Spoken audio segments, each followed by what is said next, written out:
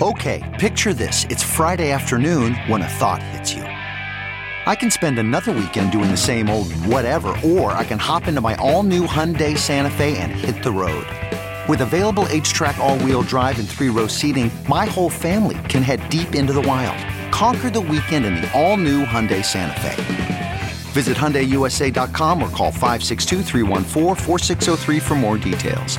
Hyundai, there's joy in every journey. Okay, picture this. It's Friday afternoon when a thought hits you. I can spend another weekend doing the same old whatever, or I can hop into my all-new Hyundai Santa Fe and hit the road. With available H-Track all-wheel drive and 3-row seating, my whole family can head deep into the wild. Conquer the weekend in the all-new Hyundai Santa Fe. Visit HyundaiUSA.com or call 562-314-4603 for more details. Hyundai, there's joy in every journey. Hello and welcome to the return of the Engadget podcast. We've been on hiatus for a little while, particularly with our regular host, Terrence O'Brien, out on a long paternity leave. But we are back for 5 special episodes this September, running each Friday, and we are sponsored by Verizon Wireless. Now, full disclosure, as many of you know, Verizon is our parent company, but we've always enjoyed full editorial independence. They never tell us what to write, what to print, and they had no input into the contents, the nonsense of this podcast right here. The contents and the nonsense. You've got it in one right there. That voice you hear right there is senior mobile editor Chris Velasco, based in New York with me. Hello. Hey. Hi. How's it going?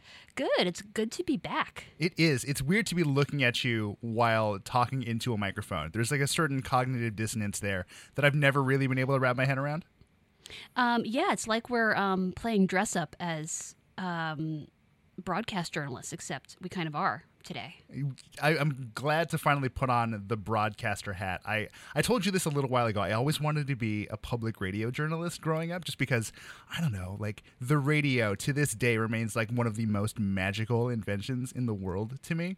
Just being able to sit in front of a box and like hear someone telling you a story is just, I don't know, beautiful in a way that smartphones and TVs and drones just never really were for me. So, well, hopefully your inner child will be satisfied with us bringing people the magic of our ramblings about tech goings on.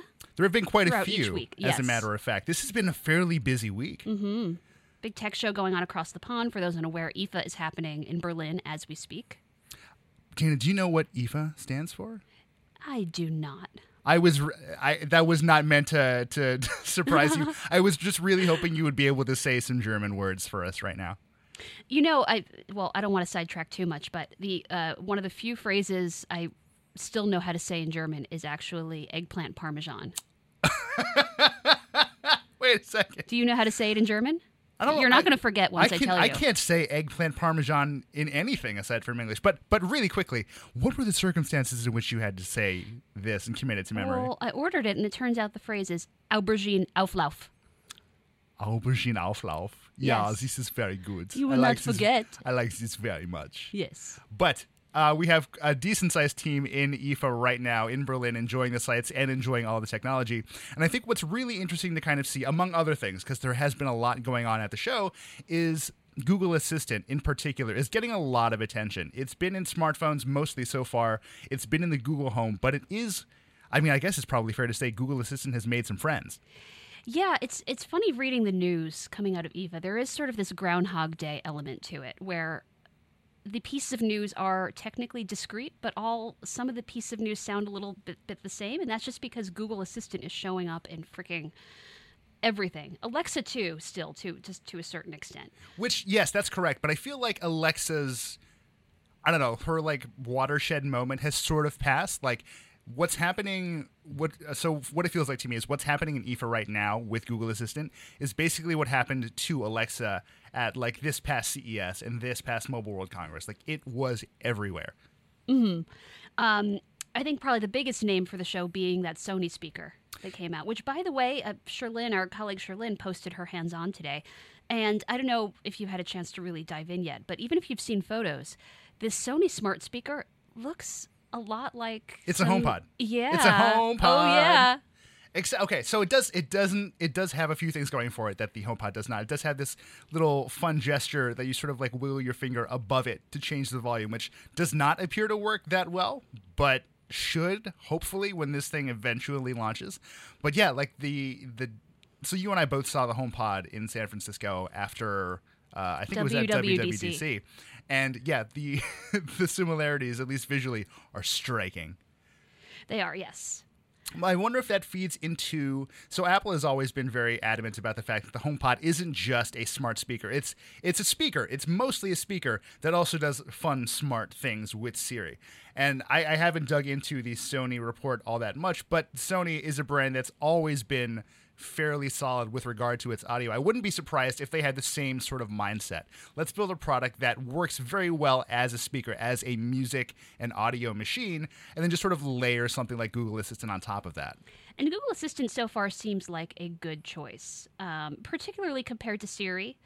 We've tested all the virtual assistants. In fact, Engadget recently did this special week of coverage where we did test all of the different AI assistants.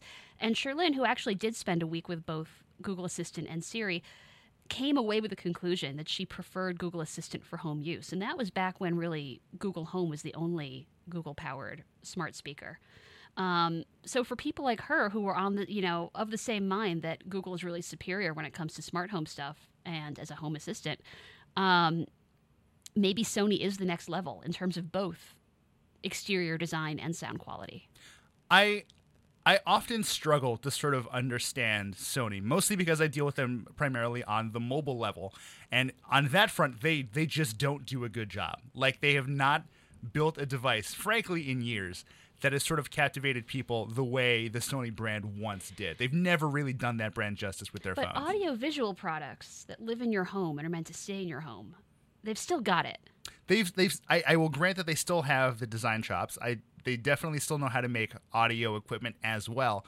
It's difficult for me to kind of look at Sony and just take it seriously now. Like, they've got a division that should be a huge moneymaker and just isn't, and they can't figure out how. So part of me has this sort of instinctual distrust of them. Like, I don't trust them to do kind of any of that stuff right now, which sounds a little sad, honestly. Like, I'm not trying to be especially mean to Sony, but like, what, come on, guys. Like, really?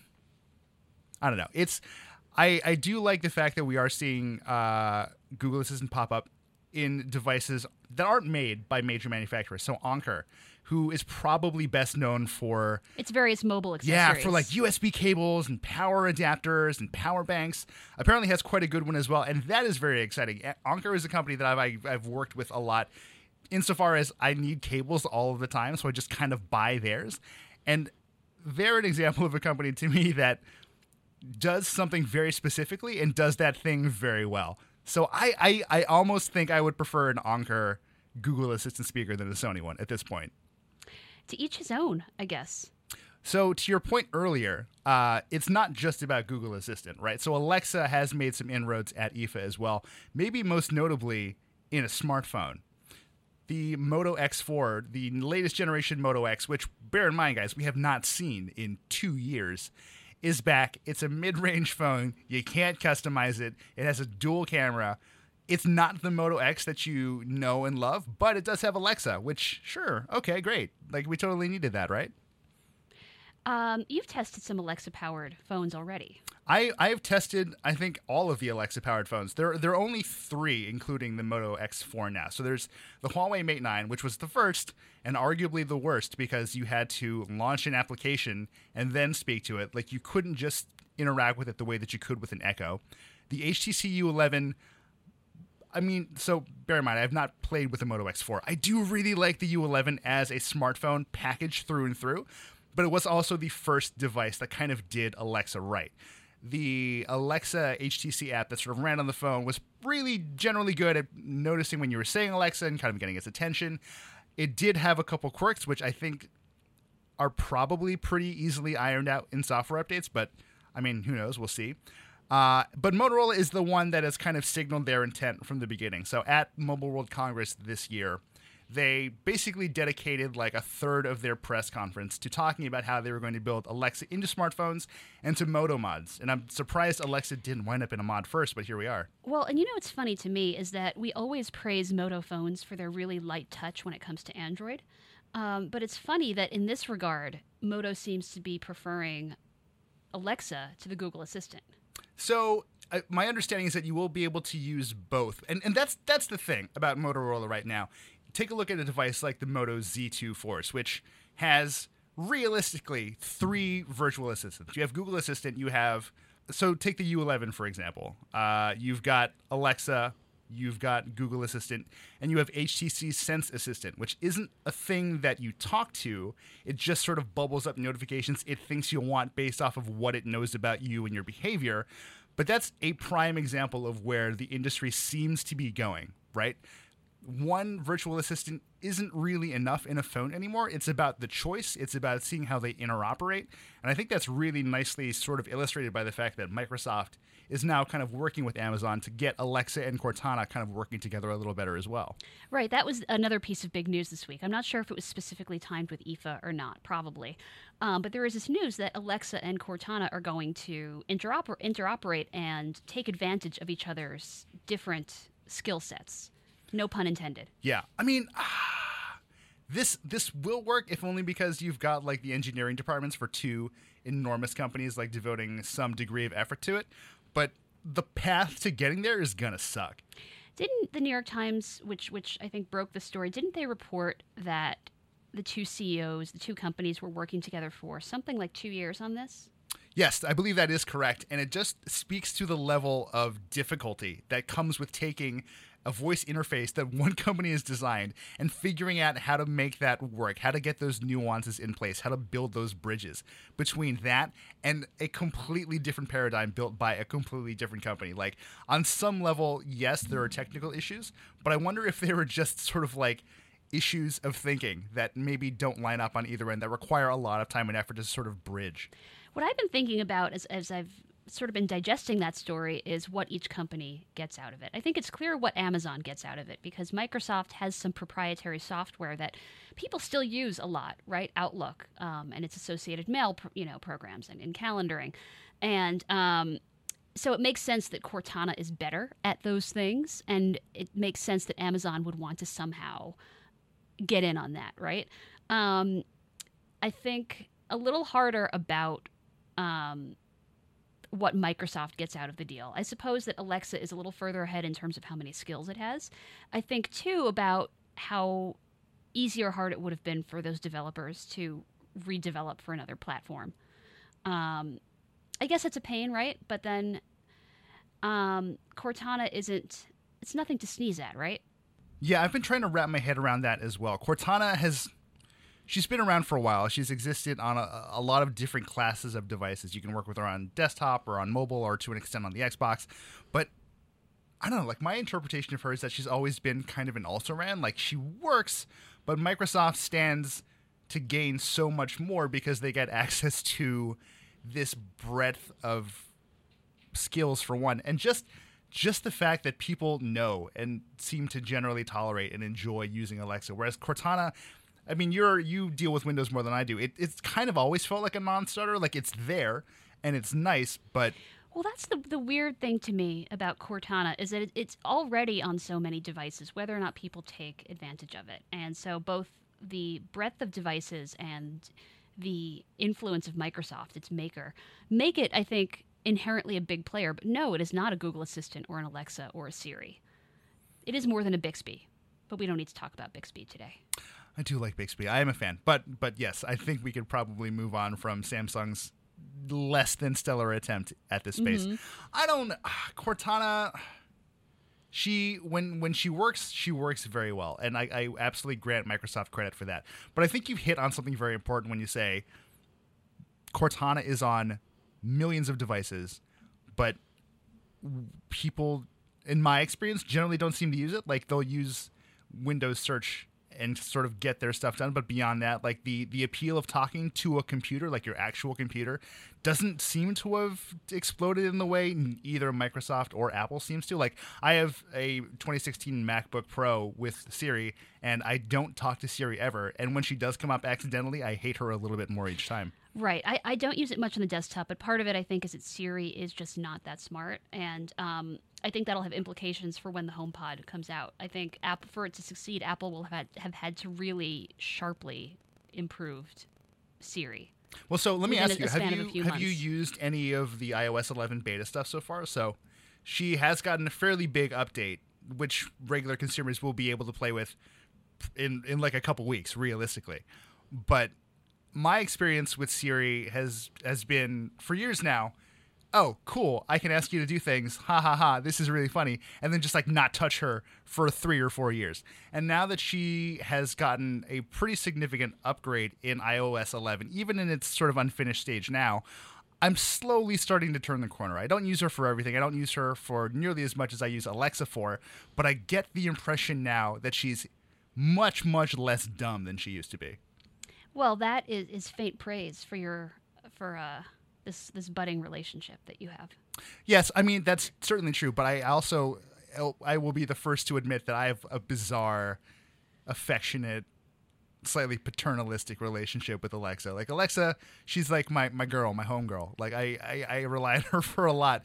And we actually, I don't know if you saw this, but we got a really good comment on at least my Alexa AI Week piece, in which someone sort of questioned my willingness to kind of give up all of this information about myself in exchange for convenience. And that's a question for like that encapsulates the issue of living in the modern age, right? Like, how much of your soul are you willing to sell for your life to be just a couple degrees more convenient? Man, we could do a whole other podcast just on that, I think. Yeah, I think we should move on to some other big news. But first, it's that time of year again. The iPhone you've really been waiting for is now available on the nation's largest, most reliable 4G LTE network. Head over to your nearest Verizon Wireless store or order online today. Okay, and we're back. This is the Engadget podcast. I'm Chris Velasco. And I'm Dana Wollman. And right now we're going to move on and talk about something a little more, to me, exhilarating. A little more googly. Well, it's funny. We were just talking about Google. So basically, guys, spoiler, we're going to be talking about Google again. Yeah. So yeah. So news about Google's AR Core broke this week. And if you're unfamiliar, it's basically Google's answer to Apple's AR Kit, which is a software development kit / library that allows developers to build augmented reality apps, reasonably speaking, without a whole lot of trouble. It's much easier now than it ever was before, I think it's fair to say. I think this is one case where competition clearly drives innovation. And I hate myself for using such a tired phrase, right? But it's true here. I think that when ARKit was first announced, everyone sat back and said, holy crap, Google and Tango, the whole Tango team, should be worried about this.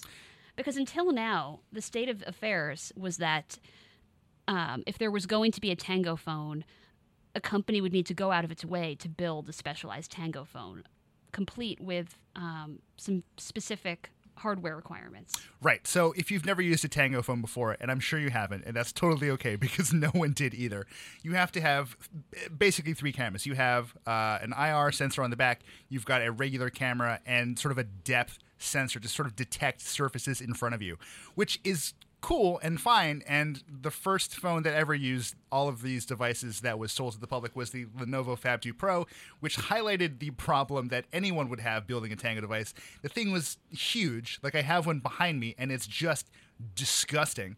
I would never recommend that to anybody. But it's funny because the Zenfone AR, Asus's attempt, the second ever Tango phone, was released not that long ago. We reviewed it not too long ago as well.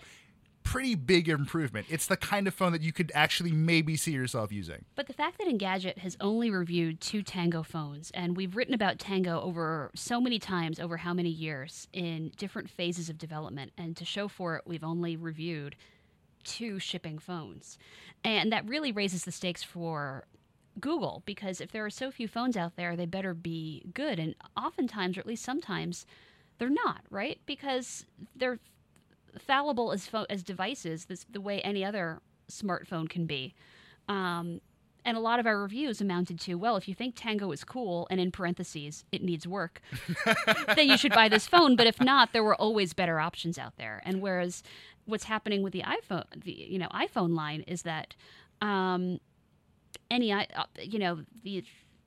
basically your phone will support AR out of the box, and it's a question of which apps will be on board. But it's a chicken and egg thing, where because it's so simple, and because the barrier for entry is so low for developers, and because iOS is so huge, it's going to get the app support. It already has some app support. Yeah, there's a couple Twitter accounts out there sort of devoted to showing off what interesting things people have been able to do with ARKit, and it's frankly very impressive stuff. Like, I got to see some really nascent AR demos with Apple a couple weeks ago, and it's a little embarrassing how much better they were than a lot of the Tango experiences that you could go out into the Play Store and actually buy right now. And that's not a knock against Google, honestly. I swear to God.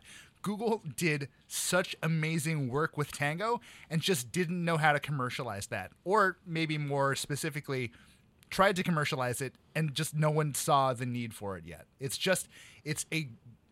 It was always an incredible experiment, but that's all it ever was. It was an experiment to get people kind of thinking about this. Do you feel like with the right level of app support, Apple will have less of a burden to explain to people why AR is useful? I think Apple will have less of a burden because they, at this point, already have some interesting looking demos. And that's it. You don't need to go out and get a different phone. Like your iPhone 7, I think ARKit support starts on the iPhone 6S. So if you have a phone that was built within the last 2 years, you're good. Just try it. That's all you have to do. That's Apple's critical advantage here.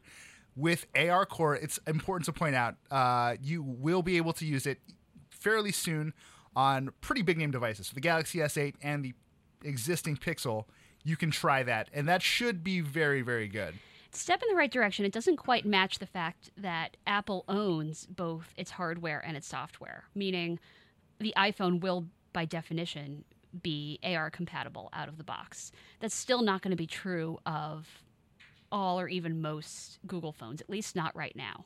Well, it should be. Yeah. I mean, so ultimately Google has said that I think roughly by the end of the year, once AR Core sort of becomes more widely available and sort of baked into the core of Android itself, you'll be able to use it on, quote, hundreds of millions of devices, unquote, which is not nothing.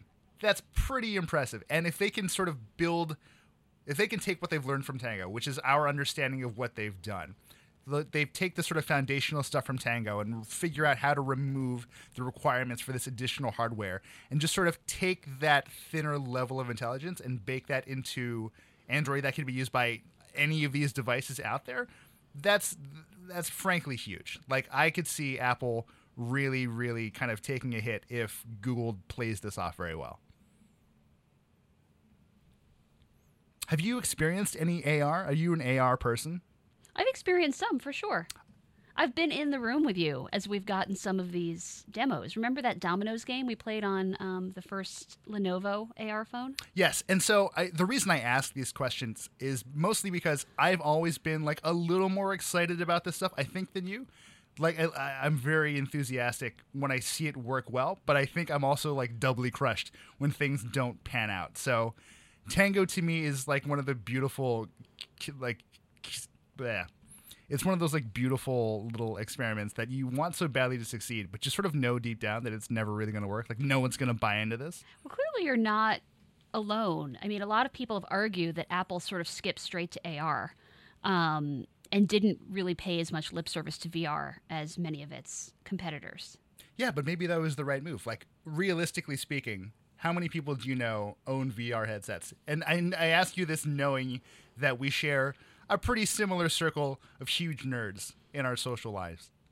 Outside of my work nerds, I know some other nerds who are considering buying headsets of both varieties, the wired and the unwired kind. Mm-hmm. But no, it's not what you would call a mainstream thing. But I don't know if AR is just yet either, other than Pokemon Go, which, by the way, my brother, shout out to Brian if you're listening, Brian still plays Pokemon Go, and I'm guessing other people still do also. Yes. Well, I mean, enough of them played Pokemon Go. Enough of them showed up to Chicago to be sorely disappointed. So yes, I do think people still actually play this game.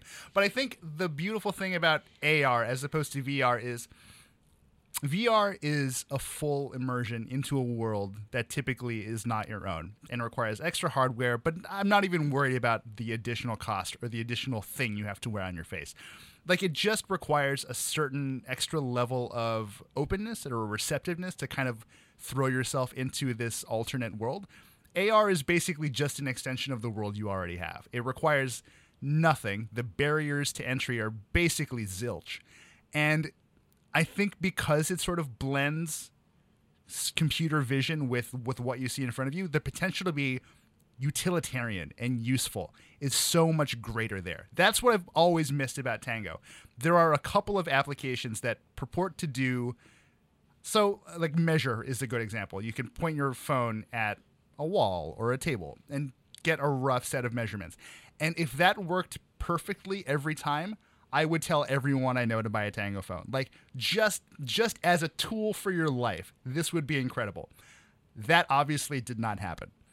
But the potential is there. And once AR Core becomes more widely used, more widely understood, more widely implemented, I think we're going to start to see those utilitarian tools really kind of shape the way people interact with their devices. And I think that's something VR was never really going to do, at least on the mobile scale. Before we sign off, when do you expect to play with the first ARKit apps? So, it's interesting you mentioned that, Dana, because the Apple iPhone launch event is on September 12th. So that's 2 Tuesdays from now. Hopefully it's then. We shall see. I know there are obviously ARKit apps in development. Apple has shown some off. There's a couple demos floating around on YouTube and Twitter that are very interesting as well. I don't know that they're necessarily timed for that day, but you can expect the avalanche to start shortly thereafter when iOS goes live. What's funny is I meant AR Core when I said that because leave it to Google and Apple to pick similar names. But ARKit, I think, is a sure thing for that September demo day. Right. But AR Core. AR Core, so here is the thing. I have not met with Google. Some people have. Some people have gotten more of a sense into their general sense of strategy, and we know a few things, but one of the big questions right now, for me at least, is how much developer outreach has Google done so far? They've done some demos. I think the one we've seen floating around the internet most recently was Oz. That sort of like Wizard of Oz movie. They did like a tie-in that they showed off at Google I/O this year as well, which was very cool, but not strictly speaking all that new. So the interest is there. The developers are there, but I don't know that a lot of developers are there. So I think we're going to see a Tango-like situation where we're going to get a very slow trickle at first, and some of them will be useful and some of them will be garbage, but hopefully that ratio kind of corrects itself over time. I think it's going to take a while, though. In the meantime, we'll see if Google has that rumored press event next month in October. Well, I mean, hey, how could it not? It's about that time. It's about Pixel time. My Pixel's getting old. I don't want this thing anymore. It is Pixel. Well, now it's iPhone time, but then it'll be Pixel time. God And you're going to save be a us. very tired man. I mean, I'll be tired but happy. No, that's maybe not true. It's a roller means coaster. you're in the right job. It's a roller coaster with me. Yeah. Okay, and that, I think, is going to be our first comeback episode of the Engadget podcast in the can. If you'd like to reach out to us, I am at Dana Wollman on Twitter. It's my full name with no spaces. And I'm Chris Velasco on Twitter, also my full name, no spaces, because neither of us are particularly creative at internet names. And shout out to Terrence in absentia. He is at Terrence O'Brien, all E's, no A's. That's what he always says. And congrats to Terrence on his new baby. Yes, much deserved mazel tov to our dear friend Terrence. We love you, man. Enjoy your baby time. We need you back, but we'll be okay. Meantime, tune in next week. We'll be back.